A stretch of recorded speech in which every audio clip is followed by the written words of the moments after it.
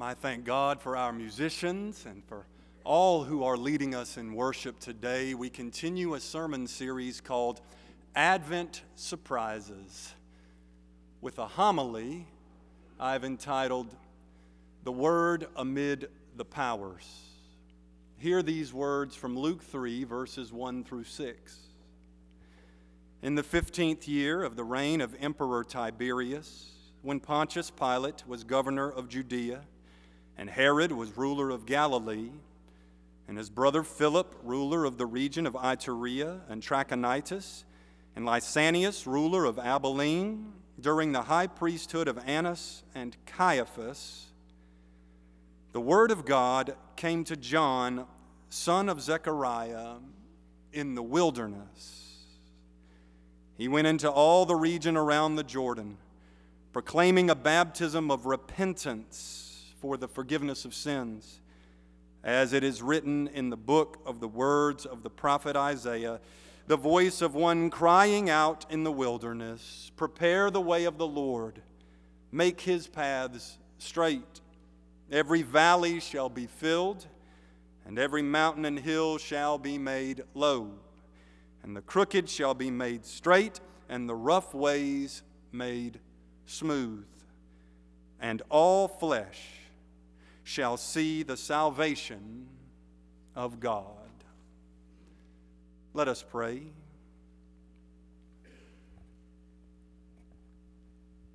Lord God, in this preaching moment, I simply ask that you would help me to speak your word. Help them to hear your word. And Lord, help us all to do your word. I pray in the name of Christ our Lord. Amen.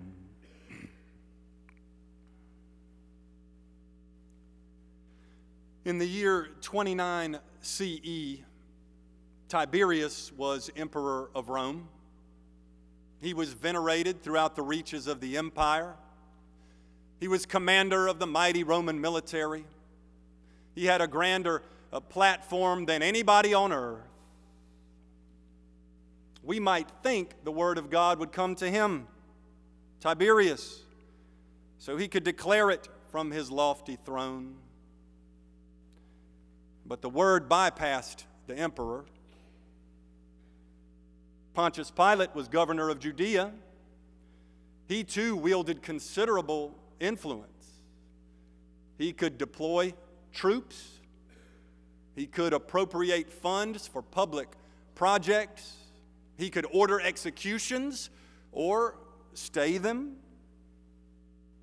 We might think the word of God would come to Pilate so he could deliver it with the firmness of an official decree. But the word bypassed the governor. Herod Antipas was ruler of Galilee. His brother Philip ruled Iturea and Trachonitis. Lysanias was ruler of Abilene, but the word of God bypassed them. The high priest at the time was a man by the name of Caiaphas, a Sadducee from a wealthy family. He held the highest position in all of first century Judaism. We might think the word of God would come to Caiaphas, the reverend of all reverends, the cleric of all clerics, the priest of all priests, so he could proclaim it with all the thrust of religious authority. But the word bypassed him too. After skipping an impressive roster of political and religious leaders, the word came to somebody outside the mainstream, somebody external to chambers of power, somebody situated out on the edges of society.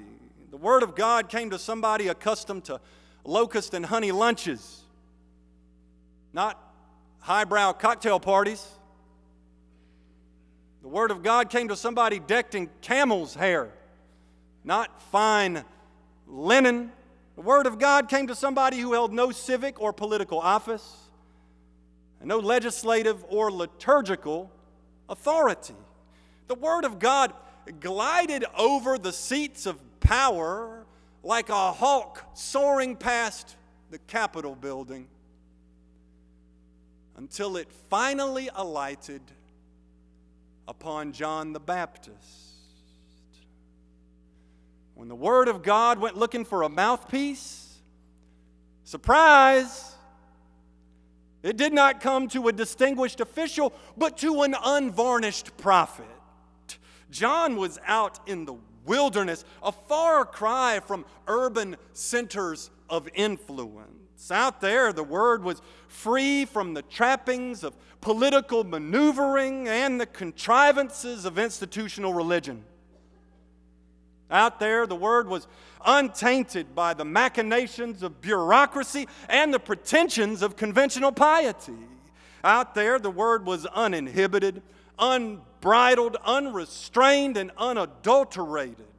The 20th century preacher William Sloane Coffin said, "The story of John the Baptist shows that those furthest from the seat of power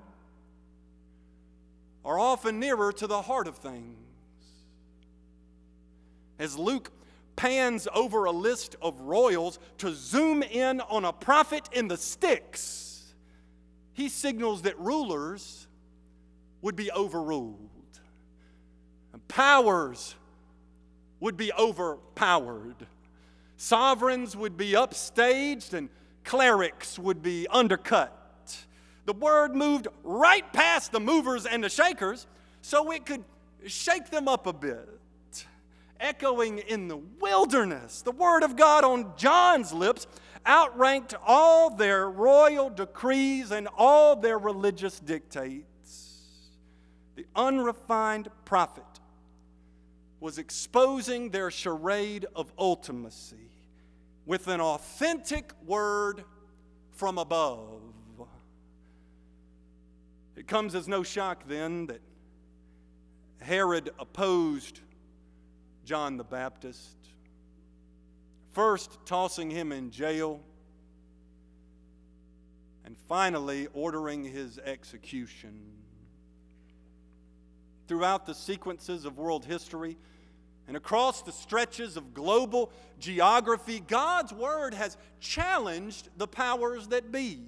It has articulated a transcendent alternative to the prevailing zeitgeist and the predominant administration, cutting through the pablum of popular culture and the artifices of political rhetoric.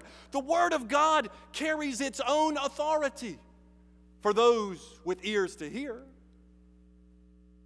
If we believe the Word came to John, then we owe his message attention and adherence. John proclaimed a baptism of repentance for the forgiveness of sins. The Greek term translated repentance is metanoia, which signals a transformation of thought and behavior, an alteration of attitude and action, a process of spiritual and moral reform beneath the sovereignty of God. The shape of repentance follows the contours of the Isaiah quotation. Every valley shall be filled, and every mountain and hill shall be made low. This is a topographical metaphor for social equality. John later proclaimed, "Whoever has 2 coats must share with anyone who has none, and whoever has food must do likewise." The conviction is that all people are important to God. All people are created in God's image, and all people are to be treated with egalitarian dignity, and we are to adjust our way of living accordingly. Furthermore, the crooked shall be made straight, and the rough ways made smooth. This is a topographical metaphor for moral righteousness. John later rebuked Herod for his immorality, told tax collectors to collect no more than the prescribed amount, and implored soldiers to avoid extorting people. He was clear that morality is not to be sacrificed for the sake of personal advantage, economic gain, or professional success. But morality is to be practiced beneath the sovereignty of our righteous God. Even more fundamental to repentance is preparing the way of the Lord. This primarily entails getting ourselves out of the way. When my family and I visited Disney World, I noticed that the upbeat employees cheerfully welcomed us to romp all over the Magic Kingdom. And we did. They were smiling. We were having a big time. But they changed their approach when it was time for the parade. They started moving everyone aside, getting everybody out of the way, delineating a clear lane so that Mickey Mouse and crew could come through.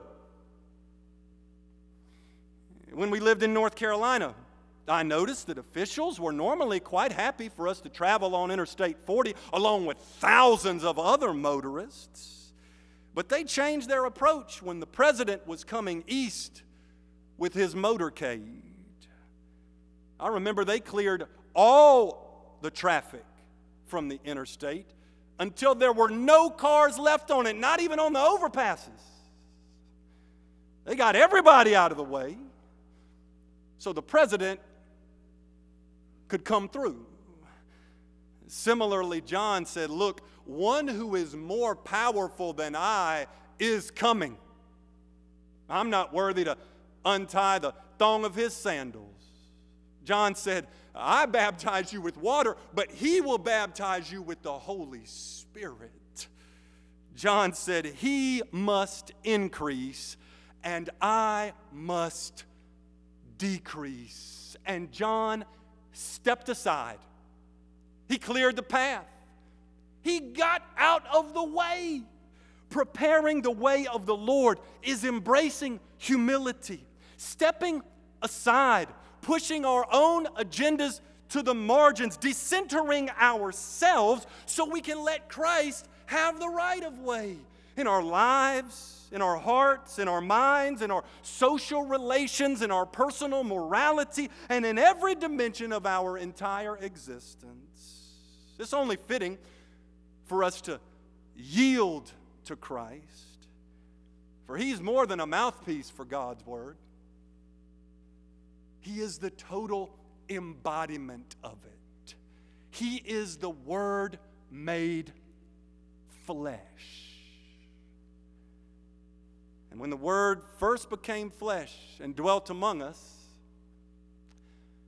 surprise, it bypassed the palace in Rome, bypassed the temple in Jerusalem, bypassed the capital cities, bypassed the prominent synagogues, bypassed the seats of authority to take up residence in a lowly manger in a tiny town where humble shepherds could gather around.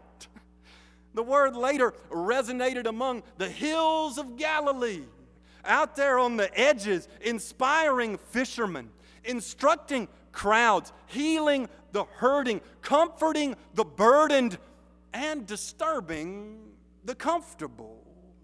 The Word in Christ eventually got sideways with the rulers, as God's Word is so apt to do.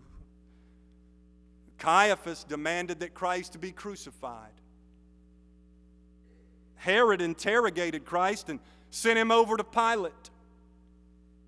Pilate condemned him to a cross, a savage emblem of Tiberius' sovereignty that was used all the time to shut down challenges to imperial ultimacy. The cross therefore represented Caiaphas' desire, Herod's complicity, Pilate's command, and Tiberius' dominance, all conspiring together to silence the Word of God. But the following Sunday morning, the Word resounded again. this time in the acoustics of an empty tomb. We can yield to Christ today and get ourselves out of the way and prepare the way of the Lord, because the Word of God is alive and well and always will be. It will never be stifled by any other authority. It will never be subdued by any other entity. It will never be suppressed by any other voice. It will never be squelched by any other influence. It will never be stopped by any other force. It will never be silenced by any other power. The Word of God is still changing hearts and minds, still changing lives and communities, still changing individuals and institutions, and still challenging the powers that be from the edges of society. The grass withers and the flower fades, but the word of our God will stand forever. Amen.